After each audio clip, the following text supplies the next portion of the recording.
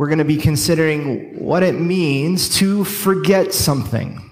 Because there's nothing worse, is there?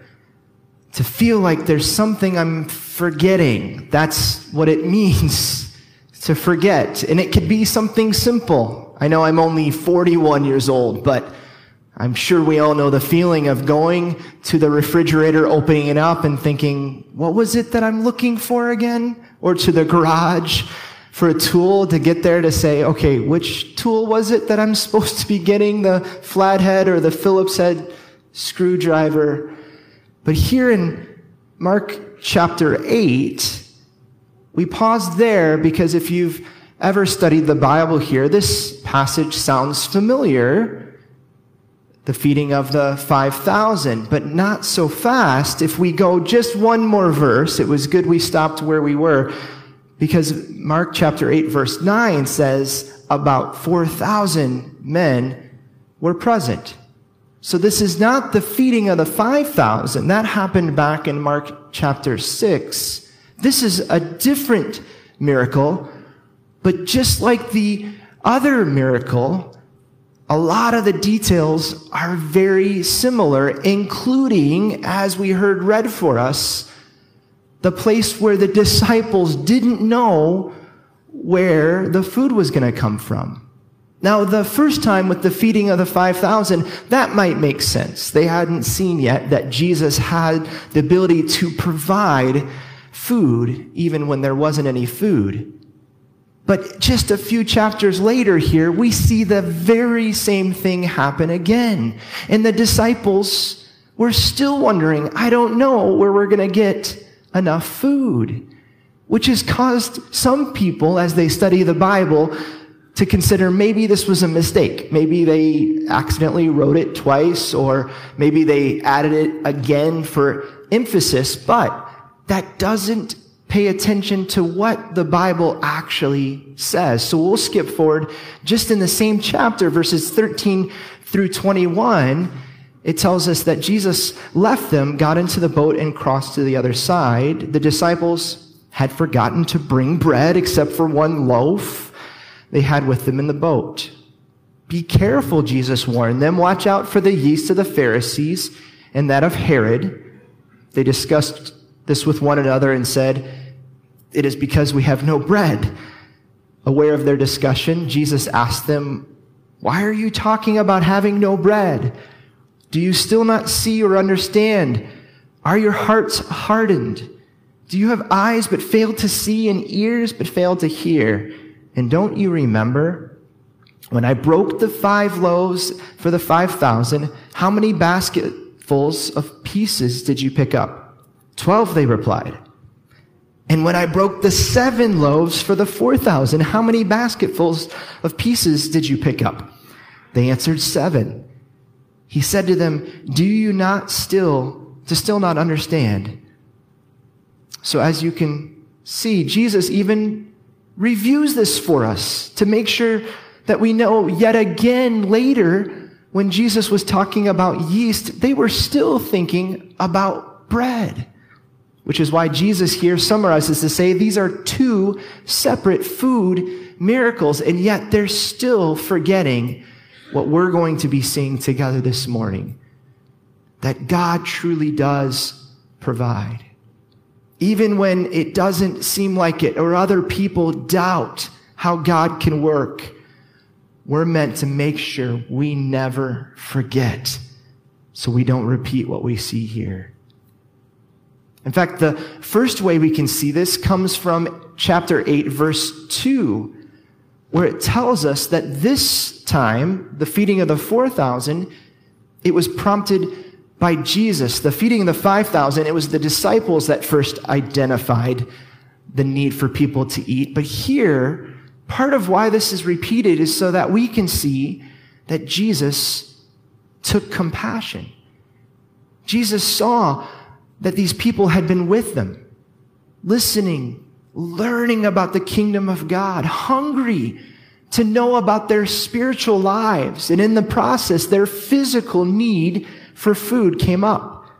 Instead of Jesus dismissing them or saying, hey, I've already done that miracle. No, this time he does something different. He shows us about his true compassion, which helps us in our own lives to make sure that we don't forget how God truly provides. The first way is to see that compassion moves to action. God's compassion does something. In fact, in the original language of Greek in the New Testament in the Bible, the word for compassion comes from the word for your gut, your organs, your insides, meaning it was literally felt within you from deep down your very core, compassion within. Meaning Jesus just didn't have a passing feeling to say, oh, okay, I wish there was something that can be done, but I hope you can get some food. No, here, Jesus realized that these people were with him for 3 days. They had risked running out of food because they didn't care. They were with Jesus. They couldn't get enough, which is why Jesus, after spending time here with these people, he felt in the very heart of his core compassion for the entire person, not just their spiritual needs, but their physical needs as well. The repeated miracle here is meant to show us the true nature and character of Jesus, who doesn't just say, I'm sorry you're having a bad day. He cares. He knows our needs, and it moves him to action. The opposite is true too. Jesus didn't just say, okay, fine, I guess I'll give you some food. Here, take some food. I hope now you're happy. No, this is meant to show us how true compassion works so that we don't neglect to do the same in our lives. In fact, as Jesus was seeing this, we can see a few things of how that helps us consider compassion. One way I saw it illustrated is it's like 3 legs on a stool or a chair. One of them would be nice, but if you just have 1 leg on a chair, it would fall over. 2, it might be able to be stable, but 3 will be fully stable. So we can see 3 aspects of Jesus' compassion. And the first is that he spent time so he saw the need. He really realized he wasn't just talking at people. He was concerned about what they were going through. Just like in our own lives, when we consider how God cares for us, he's present, he's available, he knows what we're going through, which means when it comes to having his compassion, we can trust and know that he'll help us to do the same. To not just go about our busy lives, but to ask God to fill us with his compassion so we can see the needs of others. The second way we can consider the compassion of Jesus is that inner feeling.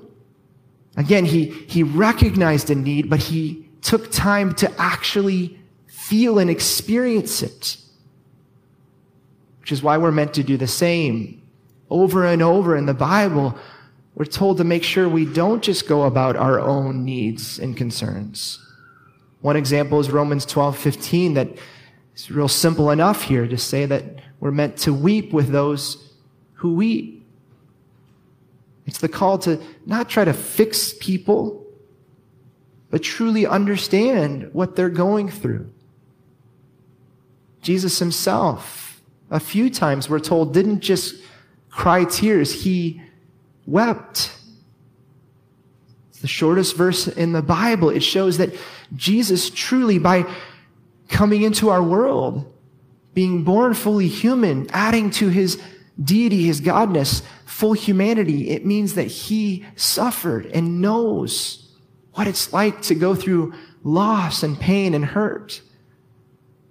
Isaiah 51 verses 3-5 describes Jesus in this way. He was despised and rejected by men, a man of sorrows and familiar with suffering. Like one from whom men hide their faces, he was despised, he was esteemed not. Surely he took up our infirmities and carried our sorrows, yet we considered him stricken by God, smitten by him, and afflicted. Jesus, he was pierced for our transgressions. He was crushed for our iniquities. The punishment that brought us peace was upon him. And by his wounds, we are healed. Here in the Gospel of Mark, as we started this year, we've been considering the title Jesus has, the King of Kings. He is the Lord of all lords.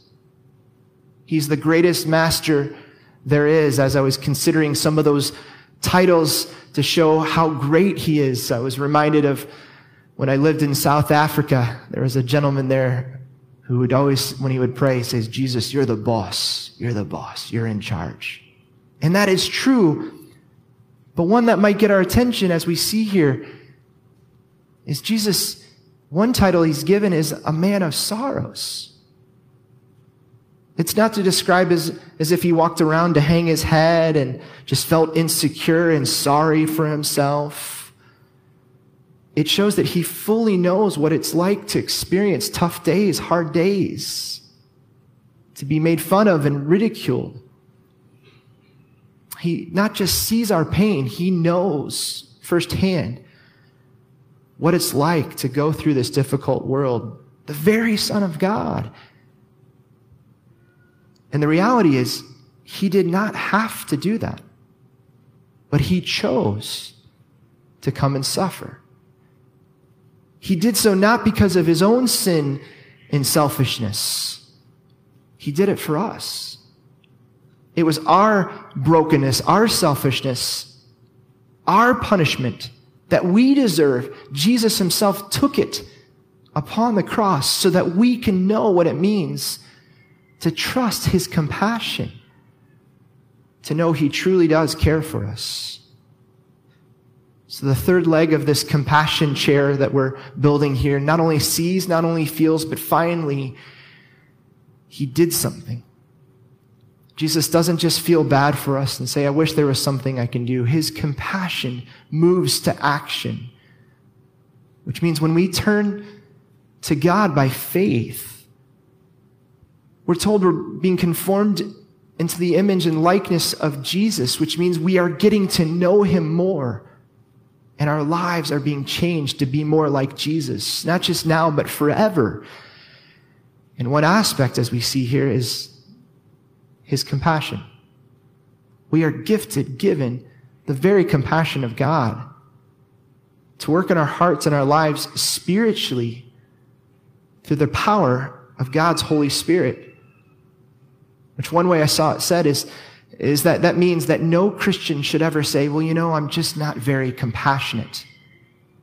This isn't an option. The good news is when we place our faith and trust in Jesus, one of the many gifts we're given is his compassionate heart, so that our lives now can continue to grow, to learn more about the compassion of Jesus. And part of it is exactly this, to make sure we don't forget to listen and learn and study about the very heart of Jesus, who promises to help us to live compassionately. However, here in Mark 8, even though Jesus was moved to compassion, seeing that people were in need after being there for 3 days, verse 4 points out the disciples saw the problem. They said, in this remote place, can anyone get enough bread to feed them, even though this had happened before?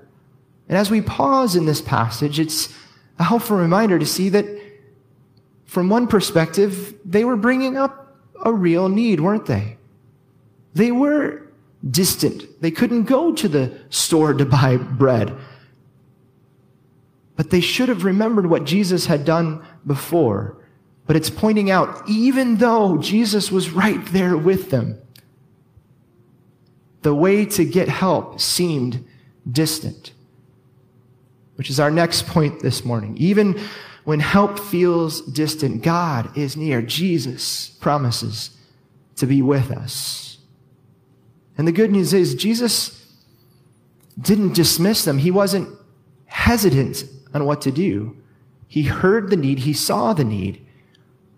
And he was right there to provide the help that was needed, even though the disciples felt like There was nothing that could be done. We're out in the middle of nowhere. The same is true for our lives today. Sometimes, perhaps we can hear how people describe their relationship with God, and it says they say that we can really feel God's presence. Maybe you've experienced that in your own life at times and in moments, but at other times, you might be left wondering, well, why can't that happen all the time? Why can't it feel like God is close by and nearby all the time? I remember hearing a gentleman share this in his own life, to say that he used to wonder about this and hear about people's experience about sensing God's presence. And he said he's more rational and logical, and he never really fully understood it till one day he was out walking and thinking this through, and out of nowhere, he felt the presence of God. And he said it was an amazing experience, but it was only for that short moment, and then it was gone. And he was still left wondering, why is it that God shows up at certain times? And maybe even in your own life, you can remember experiences of singing songs or an excitement to see God at work. And then it's wonderful to experience this, but it doesn't seem to last every day, does it? So this gentleman said, instead of talking to intellectuals about this, he thought to go to an inner city pastor in the U.S. who seemed to be spirit-filled and have some good insights about how God shows his presence and makes that known. And instead of hearing more about that, he shared this experience and asked his friend, why is it that God doesn't feel this way all the time? I experienced him as I was walking. What do I do with this experience? And this inner city pastor shared back to say, well, don't get used to that feeling, because God doesn't do that all the time. And it's so that we can learn to trust him even when we don't feel it with our emotions. We're meant to make sure that we let God's word direct us and not get distracted by the feelings of either God being close or, in this case, God feeling distant. And God speaks right into that in many places in the Bible. And one passage particular is in the book of Jeremiah, one of God's prophets, in the year 600 BC, at a time where God felt very distant for Israel, God's people. It was during the Babylonian exile, which was when God's people, Israel, were taken from their land. They were kicked out. They lost their freedom to live. And they were wondering, where is God? What do we do now that our enemies have come in when life gets difficult? When the reality is, even before this, God had been clear that the exile was going to happen. If their hearts weren't right, they were ignoring God's word. It was they themselves that had stopped listening to God. And yet, even though they had been taken by their enemies, God didn't give up on them. He was gracious to continue to speak, which is why in Jeremiah 23, verses 23, 24, God says, "Am I only a God nearby, declares the Lord, and not a God far away? Can anyone hide in secret places so that I cannot see him, declares the Lord? Do not I fill heaven and earth, declares the Lord." And it was in this moment that they had a chance to finally listen to what God had been saying. And to communicate this, he asked that question. Am I only a God in one place, in one feeling, in one time in your life? And the answer to that question is, of course not. God is telling us he's not limited to one place. To limit him to just feelings of nearness would be to try to limit God, to box him in, to try to control him with our feelings. But God also says, even though he's the God that fills all of the universe and all spaces, he does see our need. He does see all. Nothing and no one else can claim to have the full knowledge that God has. which means even if we don't sense his presence, there's nowhere we can go to hide from him. God fills all places. He's not limited to just one experience. He's greater than anything we can imagine. One way people have tried to wonder about this is to say, to illustrate it, it'd be like saying, oh, like gas. We can't see gas, but you can put air into a bottle and it fills up the bottle, or even air in this room, it fills up the space. But even that fails to fully illustrate the truth of the reality of who God is. Because the reality is that air is diffused in all different places, meaning you can't gather up all the air and put it into just one single space. The molecules spread out no matter where you put it. However, when we're meant to see about God's presence in our world, God is fully present in every given place, every point in this room.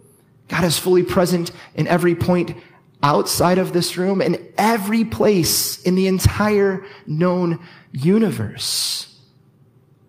That's why in Jeremiah 23, God continues to say that, declares the Lord, this is who I am. Trust and know what he says to be true. But another thing to consider from Jeremiah's day, part of why God was honest in this way, it's because sadly, there was false understandings about who God is. In this chapter previously, he was calling out the false prophets, the false religious leaders, people who believed that they were living spiritually, only to do so for their own personal benefit, for themselves to prosper at the expense of others. They were saying they believed one thing, but in practicality, they say the rules don't apply to them. They were claiming to be spiritual, and they were even saying, how dare you challenge us? We speak on behalf of God, instead of pointing to who God is and what God was truly saying, which is why God corrects it here to say he's not a God that's distant. God knows. God sees all. Even when there are people in situations that try to claim to be spiritual, we can listen to God's voice and let him correct our thinking and our hearts. That's why we need to be careful to make sure that everything that we're listening to is guided by God's word, including considering God's presence. That God promises to be with us even when it doesn't seem like it. The good news is, when it comes to the way that God gives, as we see here in Mark chapter 8, God goes to the full extent that even when they were in this remote place, even when it seemed like help was distant, Jesus points to our next point, which is the small things. Jesus starts with the simple to point out whenever we feel lost, whenever we feel like God might be distant, he is ready and available to point with what we have to make sure that God blesses not just the big things, not just the big plans that we might have, but he cares about even the small things that might get overlooked. As we can imagine in this moment when they were hungry, trying to scramble for what to do. There's so many people, Jesus, 4,000 plus. What are we going to do? Jesus calms the situation down. And in verse 5, starts by asking, what do we have? And they say 7 loaves. 7 loaves for 4,000. And in this miracle, we're not told the exact amount of fish. It just says a few fish. Could have been little sardines. But to that question, what have you got? And they bring it out. Jesus says, I can work with this. They only had a little. And clearly, from one perspective, it wasn't going to be enough. But with Jesus present, he shows it can be used mightily when we look to him. And it challenges us that sometimes when we are wondering how God is going to provide, if we don't watch it, we might start thinking that the bigger is better. More is more blessed. But here with both of the feedings, the feeding of the 5,000, the feeding of the 4,000, Jesus goes to great extent to have those numbers included to show even this small little amount, it matters. And it can be used for God's glory. In fact, if we just jump ahead to the next chapter in Mark 9, verse 41, Jesus uses another simple illustration. He says, I tell you the truth, anyone who gives a cup of water in my name, because you belong to Christ, will certainly not lose his reward. Doesn't take much to see that the illustration of a cup of cold water is to show us that even small things matter, don't they? God isn't dismissing the big ways that we can give as well, but he's making sure that we don't neglect the small acts of kindness, the simple ways, the things that often might even get overlooked and unnoticed.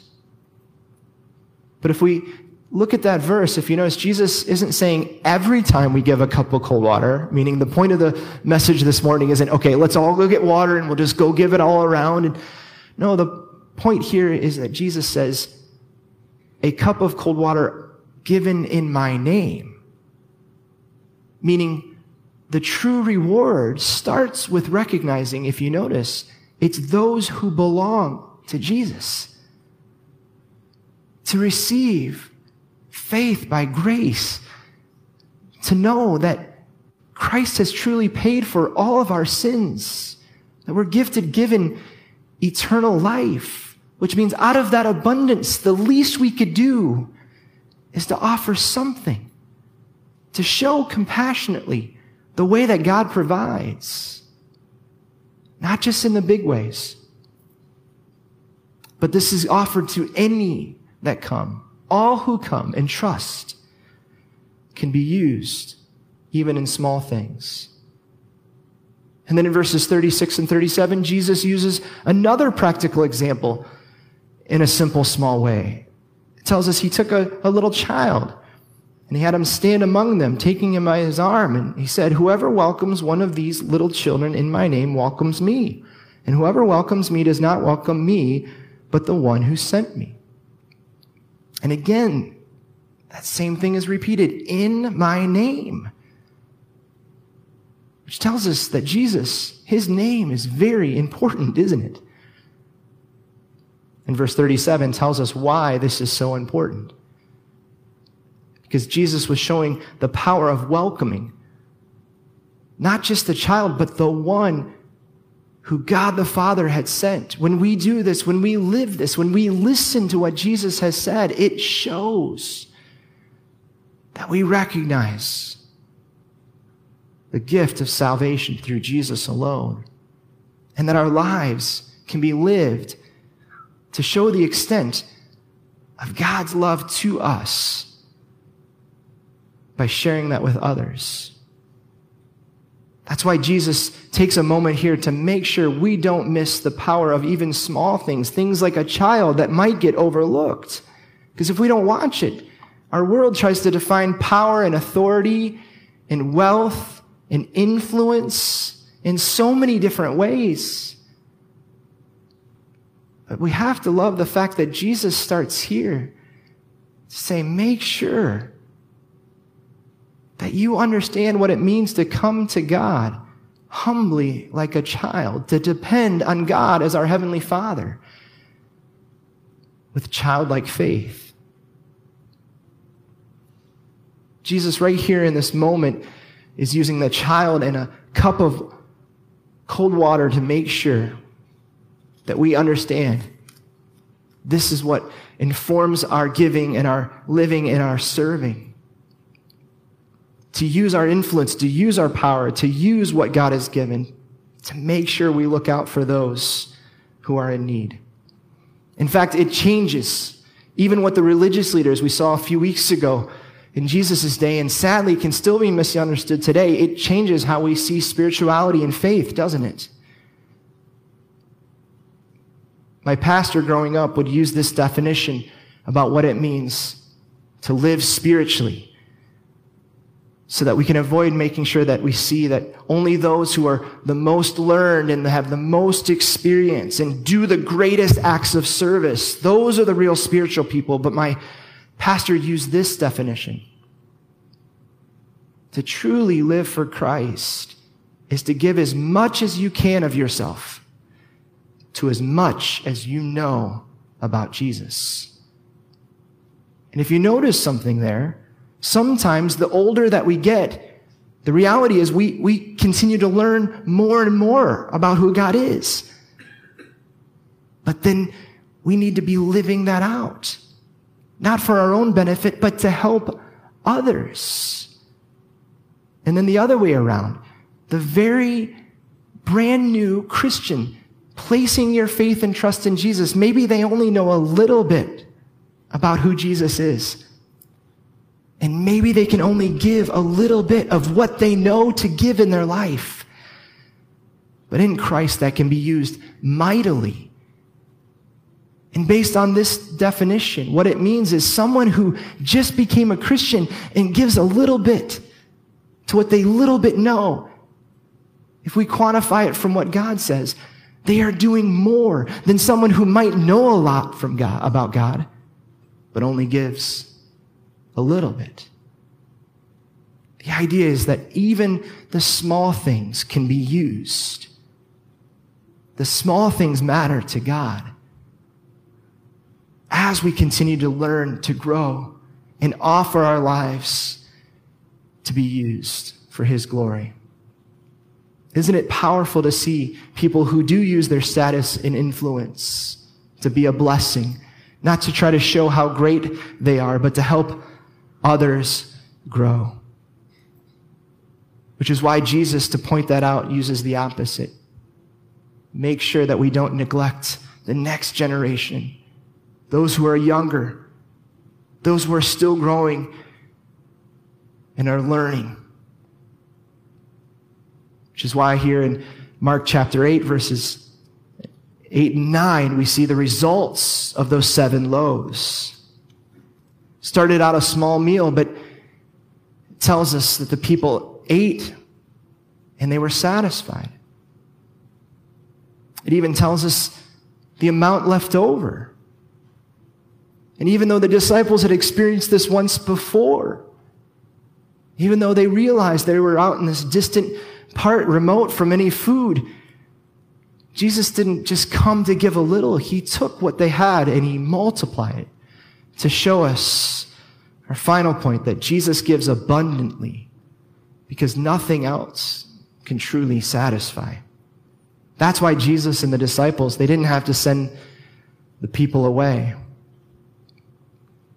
Even though the disciples had forgotten this, Jesus made sure to show that He isn't limited, all because of His great compassion. And what Jesus did was unexpected. Disciples had run out of ideas. They were wondering what we should do.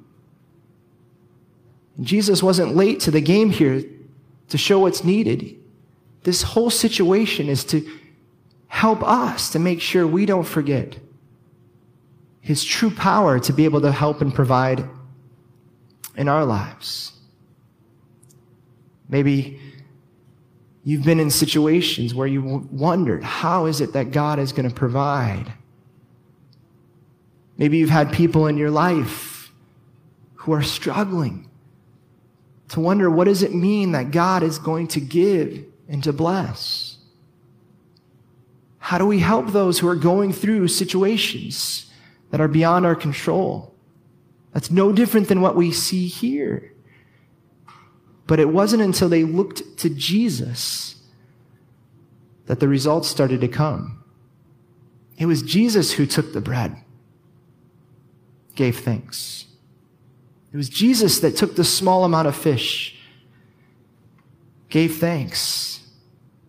And then the only details we're told is then the disciples distributed it. Maybe like me, you read this and you wonder, how is it that the miracle happened? Was it in the result of they would take the food and then they would give it out and they'd go back and there'd be more? Or maybe they started passing it around, and as they passed it around, the food just kept multiplying. Maybe they saw it right in front of their eyes, just completely separate and continue to be more. But the truth is, we're not told about that, are we? And there's a reason for that. We're not told about that because they weren't worried about that part of the miracle. Their focus was on Jesus. Their focus was on the one that did this, not on how the miracle happened. In fact, many have even wondered, there were probably people there who ate and didn't even know the full story of what was going on. And maybe it wasn't until later that they read this or heard this to say, wow, I was there and that happened. Jesus truly did feed us and we were satisfied. The point is the miracle wasn't the focus. Just as they were there in the first place, their attention was on Jesus. That's true for us as well. In fact, in John's gospel account about the miracles of Jesus, later it tells us that people came looking for Jesus. And in John 6, they find Jesus and they want to learn more about who he is. But in verse 26, Jesus points out that it won't work to look to Jesus just for every miraculous sign and for every food miracle to be done the way people want it. That would be to try to use God selfishly, thinking that we can manipulate God's power to be used for our personal benefit. Instead, Jesus points out that he gives freely and abundantly when we come to him by faith. Jesus even points out the problem with miracles is as great as it would be to see a miracle like this. Jesus points out, even as he was telling the disciples, bread is just bread. We eat meals all the time, and in this case they ate and they were filled. But that was only a temporary moment. It doesn't truly satisfy. Bread, food alone, is an endless pursuit to get more and more food as we need. And that's why in John 6 and verse 27, Jesus says the problem is that food comes and goes and it spoils. It's like any other source that tries to offer true and lasting satisfaction. We don't have to list all of them because they're ongoing, trying to find satisfaction from money and power, success, even from good things like family and friends. As great as it is to have relationships, they cannot ultimately satisfy us. But Jesus came to bring a better way. Which is why in John chapter 6, verses 24 through 27, it said, once the crowd had realized that neither Jesus nor his disciples were there, they got into the boats, went to Capernaum in search of Jesus. They found him on the other side of the lake. They asked him, Rabbi, when did you get here? Jesus answered, I tell you the truth, you are looking for me not because you saw miraculous signs, but because you ate the loaves and had your fill. And that's why he tells us, do not work for food that spoils, but for food that endures to eternal life, which the Son of Man will give you. On him, God the Father has placed his seal of approval. And then on verses 34 through 35, Sir, they said, from now on, give us this bread. Then Jesus declared, I am the bread of life. He who comes to me will never go hungry, and he who believes in me will never be thirsty. Even the disciples had forgotten the miracles of Jesus. But what Jesus was promising here was his death upon the cross and his resurrection from the dead. That's why it's described that God the Father has placed his seal of approval on Jesus. To tell us, to show us that only Jesus saves, only Jesus can satisfy. And the beautiful thing is that Jesus doesn't just give a little bit. He doesn't just start with our little, but he blesses beyond what we can imagine. He forgives every sin. We can have this relationship with God eternally. Which is why even in hearing this, as you can imagine, verses 28 and 29, that important question comes up. To make sure that we don't miss out or forget what it means to truly trust in the life that Jesus gives. But in John 6, it says, they asked him, what must we do to do the works that God requires? And Jesus answered, the work of God is this, to believe in the one he has sent. About hearing about the way that Jesus provides this bread that only Jesus gives, the natural question is, okay, so what must we do? Are there any requirements? And Jesus gives the answer. The best part is, Jesus says the work is not work at all. To get eternal life, the abundant life that Jesus gives to satisfy forever, Jesus says it ends our working and laboring, trying to be spiritual, trying to figure out life and goodness on our own, trying to be good enough. And Jesus says it starts by believing in him. It starts by stopping the striving, stopping the working and the laboring, thinking that it's our behavior alone that can somehow get God's blessing, to get God's abundance. Jesus says he is the bread of life. He is eternal life. There isn't anything greater. Jesus is the greatest meal. He's greater than any amount of miracles. He's greater than bread and loaves and successes, experiences, and relationships. Jesus himself is all that is needed. And what Jesus did for us is all that was required, his perfect life on the cross. And upon hearing this, that very next question says, okay, Jesus, what must I do? How do I do this? Just tell me how to fix my life. Should I give more money away? Should I try harder? Should I pray more? Should I just show how great of a person I am? And incredibly, Jesus says no amount of work on our own will ever be enough. But he tells us to believe in him, to treasure him above all, to receive this free gift of grace, which changes the things that we treasure. It changes our desires. He changes our values to instead allow our lives to be defined by the greatest gift there is, Jesus himself. Jesus who says, come to him to admit our brokenness and our sin, our failures. And in return, we're given freedom to stop striving, promised to us now, and our whole lives lived in light of an eternity forever with God. It shows us that God doesn't just bless a little, but he blesses abundantly. And as we close, just a few more examples from Jesus in John 10:10, who tells us honestly that the thief comes only to steal, kill, and destroy, the evil one, the devil, the ways of this world. But Jesus says, I've come that you may have life and have it to the full. I'll attempt a little Espanol here, but in Espanol, I think it's a little closer by saying in abundancia. Probably didn't do that and say that correctly, but an abundant. Wonderful. Thank you. 1 John chapter 3, verse 1 also tells us the amount, the quantity of what God gives. He says how great is the love of God, and as great as love is, it even says that the Father has lavished on us. What great love. It's to show us the quality and quantity that God gives.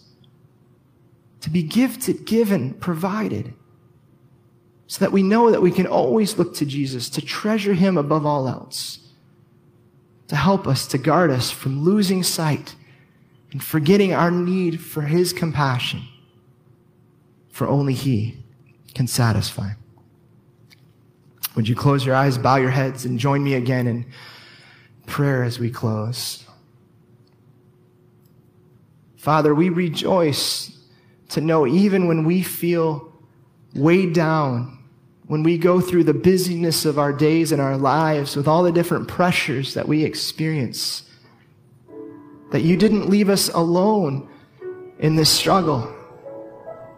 You sent your one and only Son, Jesus, who lived through the very same struggles and then some that we go through, so that we don't have to be alone. We can always look to you to be reminded of your great compassion, your abundant love that's lavished, which means every sin is paid for, so that our lives can be defined by the promise of eternal life. And then also use what we have been given, even the small things, to be able to help others know more about your gracious, generous love. God, we don't have to wonder how that happens. Your word says if anyone believes on the name of Jesus Christ, they will be saved. So that we can give as much of ourselves as we can to as much as we know. Thank you so much for gifting us these truths and promising to be with us, to help us see your presence in this world even when life gets difficult. We ask you as we start into this week that you would help us to live compassionately.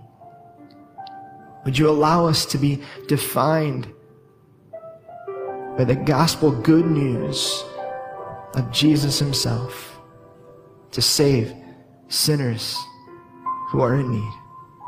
We rejoice in you. We praise you. So we pray this in the powerful name of Jesus Christ. Amen.